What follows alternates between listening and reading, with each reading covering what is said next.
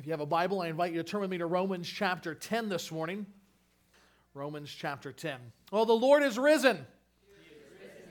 It is a great joy to be with you on this Easter morning, or preferably speaking, Resurrection Sunday for God's people. Regardless of whatever traditional family events that might be taking place, despite the emphasis on chocolate bunnies and marshmallow peeps, today is about a man who died and came back to life. And not just any man, but God's own Son, the Lord Jesus Christ.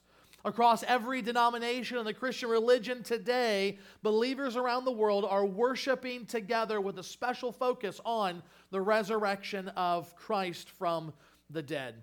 It may surprise you to know that historically, every Sunday is meant to be an emphasis on the resurrection of Christ as God's people gather together. It's the day of the week that He rose from the dead, and therefore the day that His disciples chose to gather together to worship Him as His people, for preaching, for prayer, for fellowship.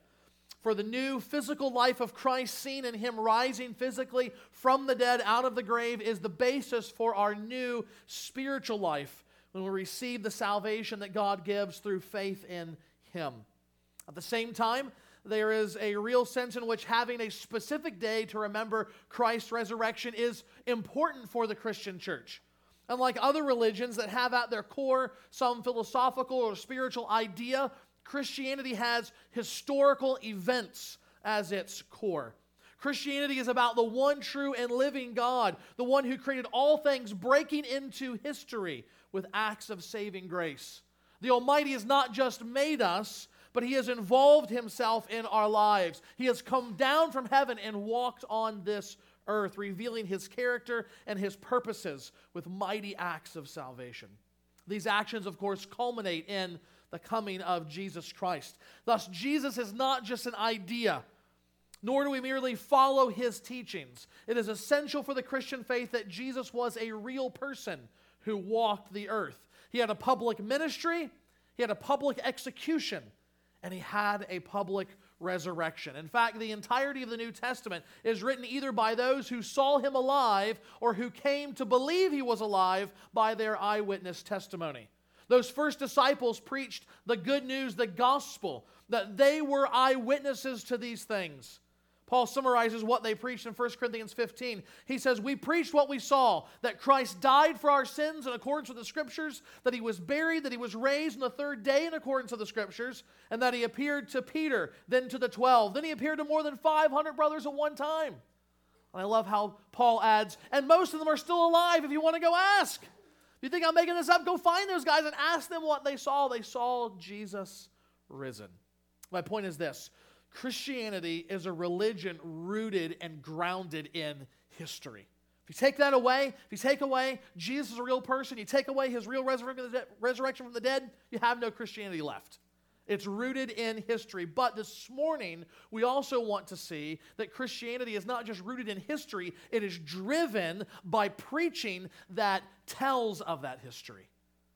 Over the last few months, we've been making our way through the book of Romans, one chapter at a time, and today we come to chapter 10, where the emphasis is on the preaching of the gospel, the life, death, and resurrection of the Lord Jesus Christ. If you're visiting here, you haven't been with us for that series, don't worry. You're still going to be able to track along with us. But if you are a member and you have been here, then you'll see how this chapter connects to what we have seen before today.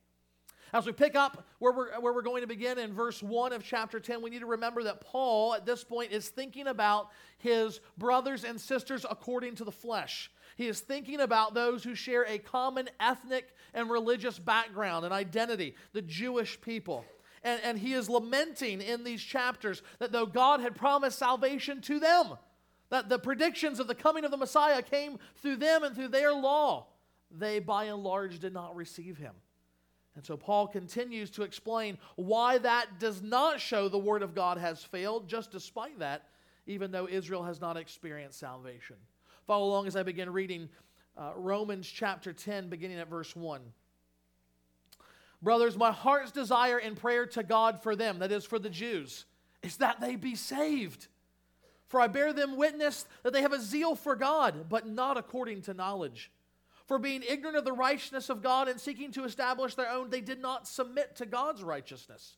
For Christ is the end of the law for righteousness to everyone who believes. For Moses writes about the righteousness that is based on the law, that the person who does the commandments shall live by them. But the righteousness based on faith says, do not say in your heart, who will ascend into heaven, that is to bring Christ down, or who will descend into the abyss, that is to bring Christ up from the dead. But what does it say? The word is near you, in your mouth and in your heart. That is the word of faith that we proclaim. Because if you confess with your mouth that Jesus is Lord and believe in your heart that God raised him from the dead, you will be saved. For with the heart one believes and is justified, and with the mouth one confesses and is saved. For the scripture says, everyone who believes in him will not be put to shame.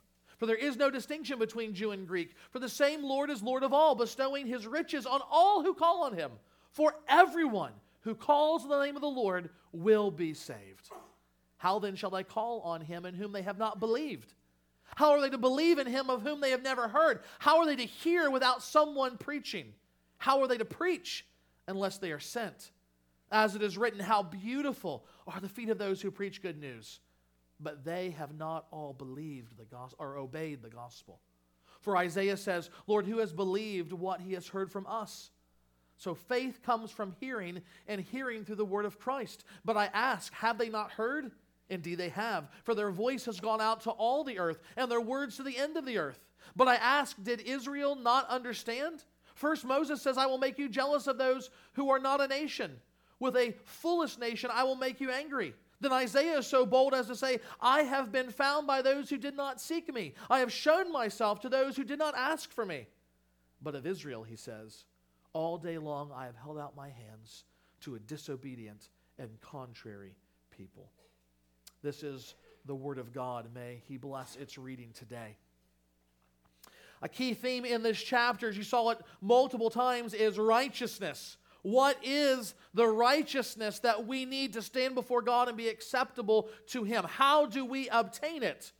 Those questions are answered in the idea of preaching, specifically preaching the gospel of Jesus Christ. So if we were to summarize our message this morning, we might say this: we must not neglect preaching, for it is the means by which we hear of God's righteousness in Christ and come to embrace it with saving faith. That's what we're going to see this morning. And in fact, that was Paul's prayer for his people. So as we begin, we see from his example in verses 1 through 4 that we ought to lift up gospel prayer. As God's people, we ought to lift up gospel prayer. Continuing to speak about Israel from chapter 9, Paul tells the Christians in Rome to whom he is writing, brothers, my heart's desire and prayer to God for them is that they may be saved. What does Paul desire of his people according to the flesh? That they may be saved. And thus here we see his heartfelt prayer. His heartfelt prayer. What Paul describes is no mere formality. It's not just like, oh yeah, I know this is the right thing to pray for, and so I'm going to pray for it. No, this is not a routine concern. This wells up from within the deepest parts of his soul. My heart's desire and prayer to God for Israel is that they may be saved. Why aren't they saved? He tells us they have a zeal for God, but not according to knowledge. They are pursuing God, they are serving God, they are speaking of God, all with great zeal, Paul says. Yet they lack a right understanding of what it means to know God, to be known by him, to experience his righteousness, and so be saved. They are ignorant, he says, verse 3, of the righteousness of God, and seeking to establish their own, they did not submit to God's righteousness. I think most of us know the old saying that is sometimes more truth than parody. When a man is lost, he does not stop to ask for directions. He just drives faster. Anybody can relate to that? What is that? It is misplaced zeal. I don't know where I'm going, but I'm getting there fast, right? It is zeal without knowledge. And as funny as that is, especially if I have fallen into that trap once or twice, as my wife can attest, it is all the more heartbreaking for Paul to see that in action with his people, because what they have a zeal for and yet no knowledge of is matters of eternal weight and consequences. More than that, I think part of the reason why Paul is so passionate for his people in this regard is because this was his own problem before he became an apostle, before he came to faith in Christ. You can read about it in Philippians 3 and in Acts 26, where he used to be like that, zealously going hard after God, seeking to establish his own righteousness, not realizing that he could never be right with God by his own righteousness. He needed the righteousness that comes from God by faith. And so as we think about this today, many people say that they are spiritual. Many people claim to be serious about God, but that's not enough. Zeal without knowledge, passion without understanding will send you to hell. Nevertheless, Paul's heartfelt prayer was also a hopeful prayer. It was a hopeful prayer. Why is it hopeful? Because he thinks there is still time for them to be saved. He still desires, he's still asking God to save them, that they will see their sin, repent, and believe, that they will see the folly of seeking after their righteousness according to the law. Why? Verse 4, for Christ is the end of the law for righteousness to everyone who believes. That is to say, the point of God's old covenant law was to point to and prepare for the coming of his Son, Jesus Christ. Therefore, he is the end to which it points, and therefore brings it to an end as an abiding law over God's people. Christ has come. There is a new covenant. Therefore, the old law is no longer binding. The law of Christ is what is binding on our life. His instructions for how we relate to God. And so Israel is deceived and clinging to the old law, thinking this will make them righteous before God. Paul says, no, Christ has come and he has brought an end to the law. They should find their righteousness in Christ and not in the good commands that God has given. Now, it's easy to see in some ways how Paul could be intent on praying for his own people. But stop and consider this. When you read Acts, when you read the letters, what do you see his own people doing towards him? Paul has been commissioned to take the gospel to the Gentiles, which we'll hear about in a few minutes. But what does he always do first? He goes to the Jews. He goes to the synagogue, and he preaches Christ. Sometimes people get saved, but most of the time, there's a fight that breaks out. Paul himself is threatened, or even attempts are made on his life. They are coming after him with threats of violence, if not actually seeking to kill him. And yet, what does he do? He continues to pray for his people. He continues to desire, even with that level of hostility, he continues to desire their salvation. So, let me just push a little bit on us a little bit. Let's make us a little bit uncomfortable this morning. Remember, Jesus said in Matthew 5 that we ought to love our enemies and pray for them. I think Paul is exhibiting that right here. And we can personalize that. We can think about our enemies individually, and that's not wrong, but let's think more broadly for a moment. And let's consider those who would think of themselves as our enemies, who would have a zeal for God, but would lack any real knowledge of who he actually is and how they can experience his salvation. Would not immediately in our minds come groups like ISIS and Al-Qaeda? Let me challenge you as you think of your friends and your family and you pray for them to experience Christ. Won't you also consider your Muslim neighbors and their great need of salvation as well? Rather than simply complain and live in fear, let us proactively lift them up with gospel prayers that God might reveal himself to them, to give them a knowledge that would match their zeal.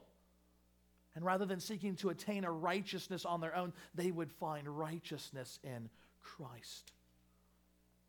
They may live down the block or around the world. They may be completely indifferent towards you, or they might wish your death. Either way, let us pray that though they are blinded by their sin, the one true and living God would give them the light of the knowledge of the glory of God in the face of Jesus Christ. In other words, we are praying that they believe the gospel promise. And in fact, when we look to verses 5 through 13, we see that's the response that we should come away with, that we ought to believe the gospel promise. We ought to believe the gospel promise. What kind of promise is this? First, we see that it's a Christ-centered promise. A Christ-centered promise. Paul begins in verse 5 by quoting from the Old Testament to ground his argument. Here's what I'm saying. Listen, I'm not talking about anything new. This is the way it's always been. This is what God predicted. This is what God said would happen. Moses writes about the righteousness that is based on the law, that the person who does the commandment shall live by them. But the righteousness based on faith says, do not say in your heart, who will ascend into heaven, that is to bring Christ down, or who will descend into the abyss, that is to bring Christ up from the dead. But what does it say? The word is near you, in your heart, mouth and in your heart. That is the word of faith that we proclaim. Now you're thinking, what in the world is he talking about? Ascending, descending, going up, coming down, bringing Christ different place. What in the world is he talking about? Well, he's quoting from the book of Deuteronomy where Moses is preaching to Israel. And he is reminding them, look, you didn't have to go get the law. You didn't have to go journeying after God's salvation. No, you don't have to ascend to heaven and get God's attention for it. You didn't have to travel across the abyss of the sea in order to find it. No, he says, God found you. He brought his word near to you. And he is predicting, if you go back and read, maybe some of you already did, hint, hint, if you're on our Bible reading plan for this year, you already read how Moses, as they're getting ready to go in the promised land, says, guess what? You're going to fail. You're going to sin. You're going to rebel. You're going to go into exile. I'm thinking, boy, that's a sermon, right? You know, live according to God's commandments. But when you fail and you fall on your face, know that God is going to bring another prophet. There is going to be a new covenant. He's going to send his spirit into you. The word is going to be near in your mouth and your heart. And so welling up within you will be a real obedience, a lasting obedience. And Paul is applying that prophecy here and saying with the gospel also, we do not need to get to God by going to some extraordinary means to receive salvation. He does not expect some incredibly difficult journey, right? This is not Lord of the Rings going to Mordor or something, okay? That's not how we achieve salvation for God. We do not need to live a lifetime of guilt and shame as we struggle and strive to be righteous before God. God says, don't bother. It's not good enough to be saved. Instead, just with Israel, only more so, the word is near you. Jesus Christ has come down from heaven. He has become flesh to accomplish our salvation. He lived a righteous life in our place, and he died under God's wrath for us. There's no need to go searching after him in the abyss of the grave, for God has brought him back to life. That is what we rejoice in this morning. God has brought him near to us through the preaching of the gospel, the promised gospel of Christ. That is why salvation depends, Paul says, not on works, but on the word of faith, believing that promised word which is preached to us. The message in pop culture today that you hear implicitly, sometimes explicitly, is believe in yourself. Even watching PBS Kids, that's what they sing before Arthur. Believe in yourself. Da-da-da-da-da-da. Some of you know that. You have little kids. You know exactly what I'm talking about. Even the in-between little ads that they show and whatever they're supposed to be, encouraging confidence in kids. You know, I remember sitting down with my kids at a young age, even before they confessed faith in Christ. I thought, well, I'm doing something right. Because they're saying, trust the person that knows you better than anyone else, yourself. And one of my kids said, that's not right. God knows me better than I know myself. And I said, yes, preach it, preach it. Don't believe in yourself. That's not what the Christian faith is about. Saving faith says, look away from yourself and what you can do and look to Christ who's done it all. Paul says in verse 9, if you confess with your mouth that Jesus is Lord and believe in your heart that God raised him from the dead, you will be saved. For with the heart one believes and is justified, and with the mouth one confesses and is saved. Now, when Paul mentions the heart, we may be tempted to think of our feelings. But notice the Christian faith is not about feelings. It will likely come with feelings. We saw wonderful feelings displayed this morning through the public testimony of baptism. But it's not based on feelings and emotion. And that's not a bad thing. I mean, think about how fickle we are in our emotions. Once again, you get the kind of popular multimedia message.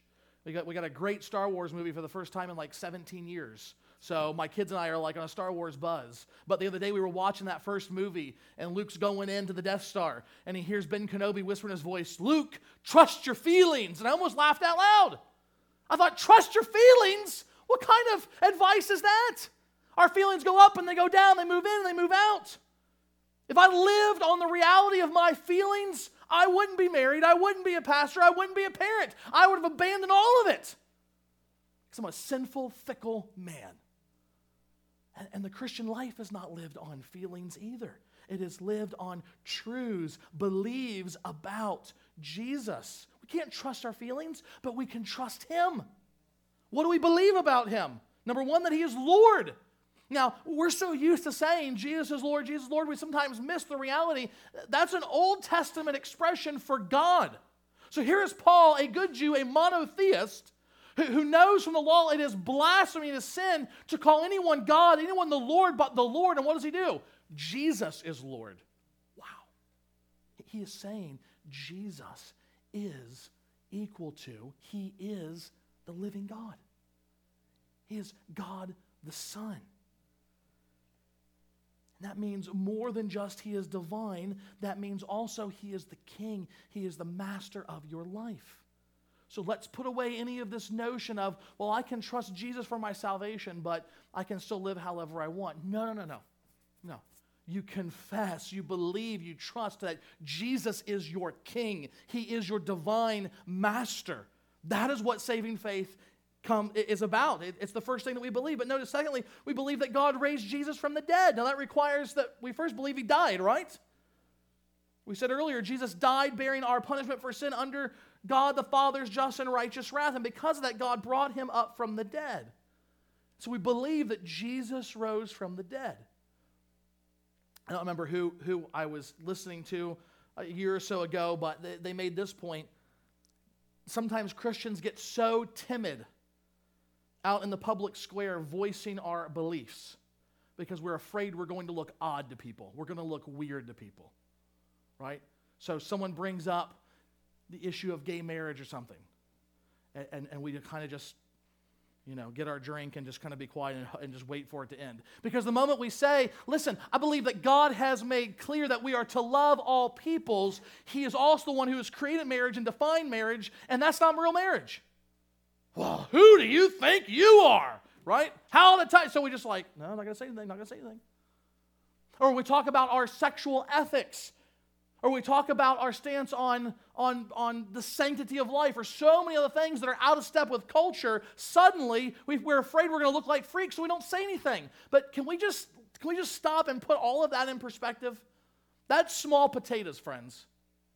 Because if you are a Christian, you believe that a short, non-good-looking, that's what the Scripture says, Middle Eastern man that may or may not have followed in his footsteps of the father, a mere carpenter, who was an itinerant preacher, a miracle-working prophet, was also God in the flesh, who allowed Himself to be brutalized and killed on a cross for your sins. And more than that, after He was put in the grave, after His body was wrapped up and the stone was rolled there, this dude came back to life for real and cooked breakfast for His friends who had denied Him.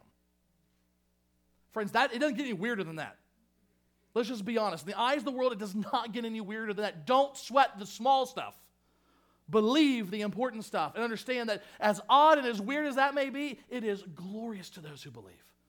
Because it means I can know God. Not by jumping through hoops and wheels and denying myself and all these things. No. Christ has done it all for me. His resurrection is the validating, the vindication of His saving work. Jesus is not a great teacher. He's not a mere prophet. He's not a great moral example. He is the Savior, crucified, buried, and risen, that we might have forgiveness of sins. And who is the Savior for? The coming of Christ was promised to Israel. He didn't just come to save Israel. Paul says in the gospel, we not only have a Christ-centered promise, we have a comprehensive promise. A comprehensive promise. Look at verse 11. For the Scripture says, everyone who believes in Him will not be put to shame. For there is no distinction between Jew and Greek, for the same Lord is Lord of all, bestowing his riches on all who call on him. For everyone who calls on the name of the Lord will be saved. That's the beauty of the gospel. It's open to anyone. Doesn't matter what your ethnic background is, your financial standing, your criminal record. The gospel promise of salvation in Christ is open to all.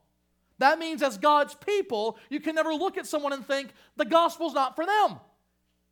And if you are not yet a Christian, you're struggling with guilt and acceptance, you don't get to say, that can't be for me.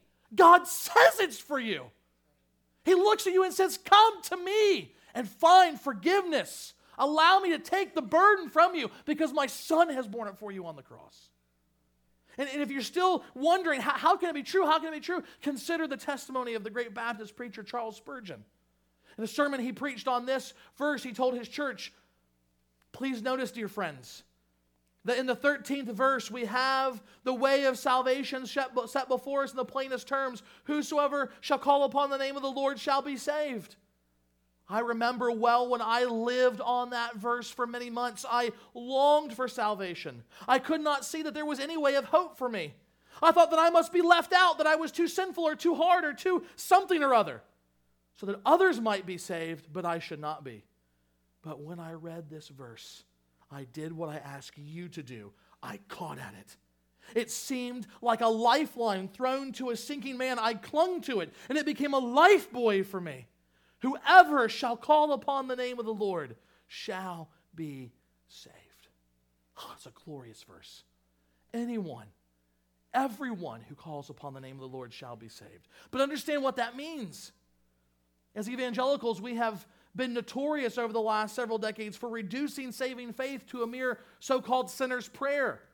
Yes, if you want to pray to God and ask for salvation, do it. But do not think that somehow just saying the right combination of words brings salvation. It's not a magic formula. It's not a spell. You're not at Hogwarts. That's not what it's about. I've told before the story of Charles Blondin. He was a French tightrope walker who came to North America in the 1800s so he could walk across Niagara Falls on a wire. And after that wire was set, he called out to the reporters that gathered there and he said, do you think I can do this? Do you think I can do it? And they're like, yes, Blondin, yes. His reputation had preceded him. And so as a kind of stabilizing device, he gets a wheelbarrow up there and he slots the wheels on the wire and he says, do you still think I can do it? They say, oh yes, you're the greatest, you're the greatest. And he says, wonderful, who's going to get in the barrel? Nobody wanted to get in the barrel.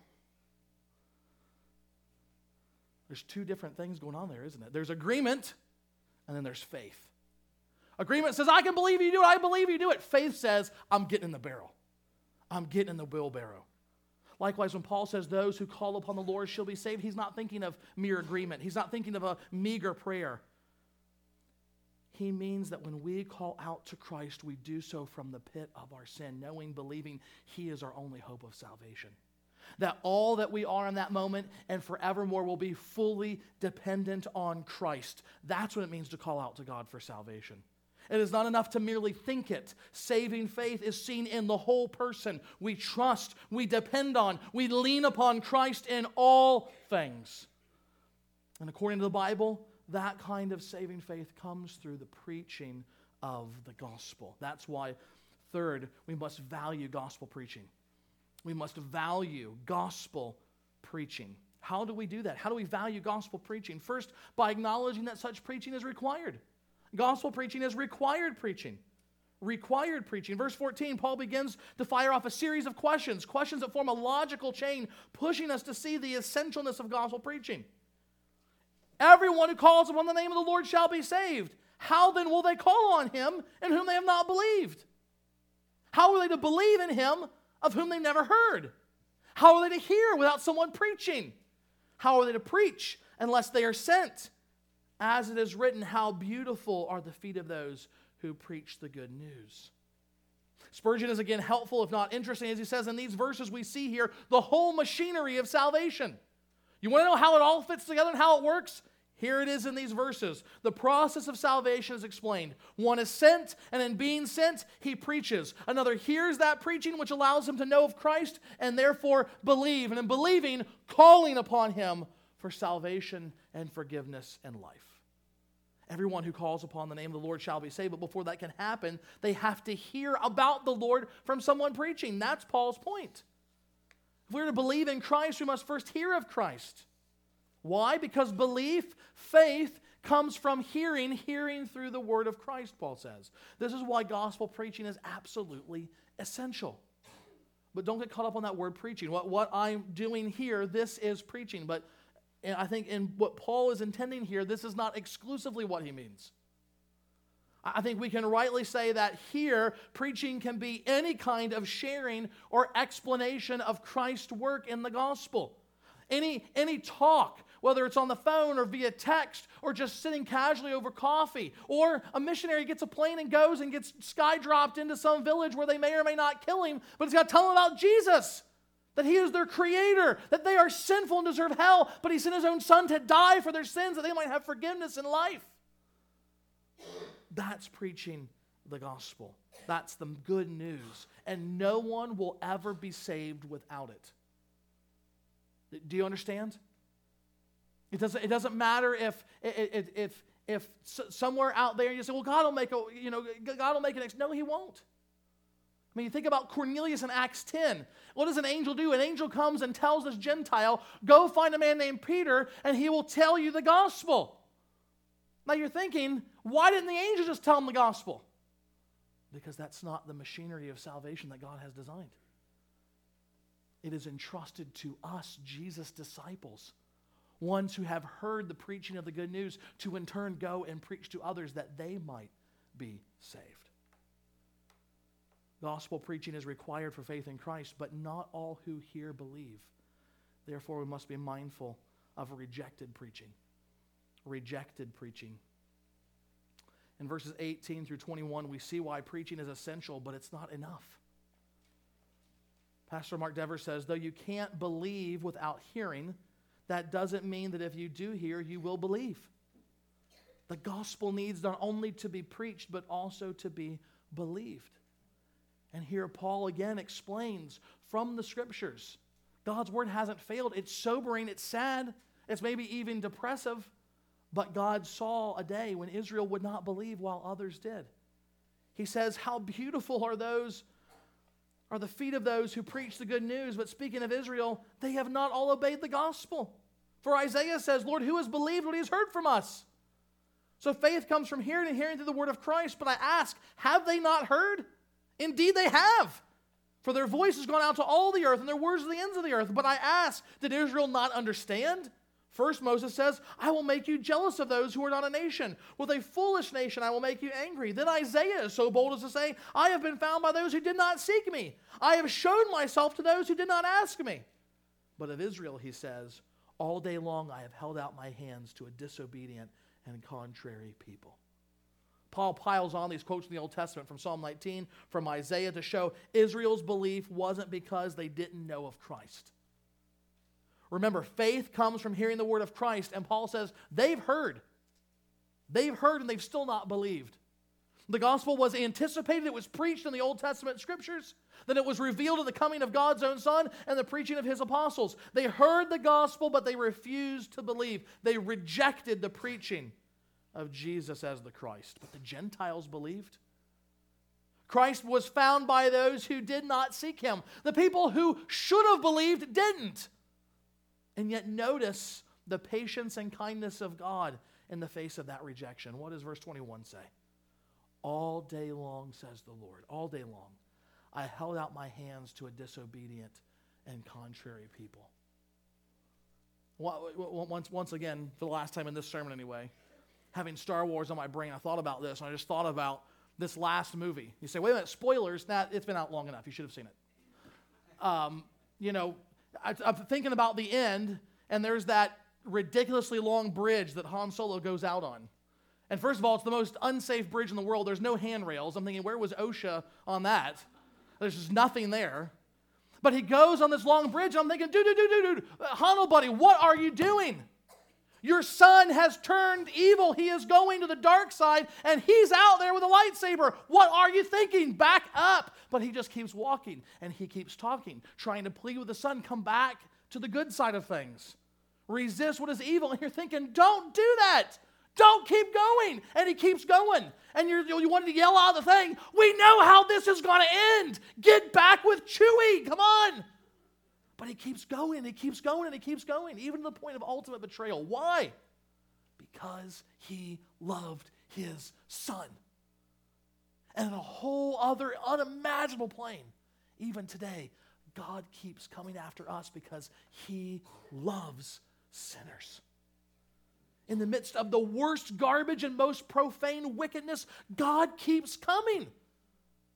He keeps sending his people out into the other nations where they get beheaded, they get eaten by cannibals, and he keeps sending them more and more. Why? Because he loves sinners. And so he wants them to hear of Christ his son. God is patient and kind towards sinners, and he keeps holding out his hands even to those who are disobedient and contrary people. Through the preaching of the gospel, he holds out his hands and he offers us eternal life with him. Will we reject that preaching of the gospel? Will we reject that offer? Or will we obey the gospel and believe?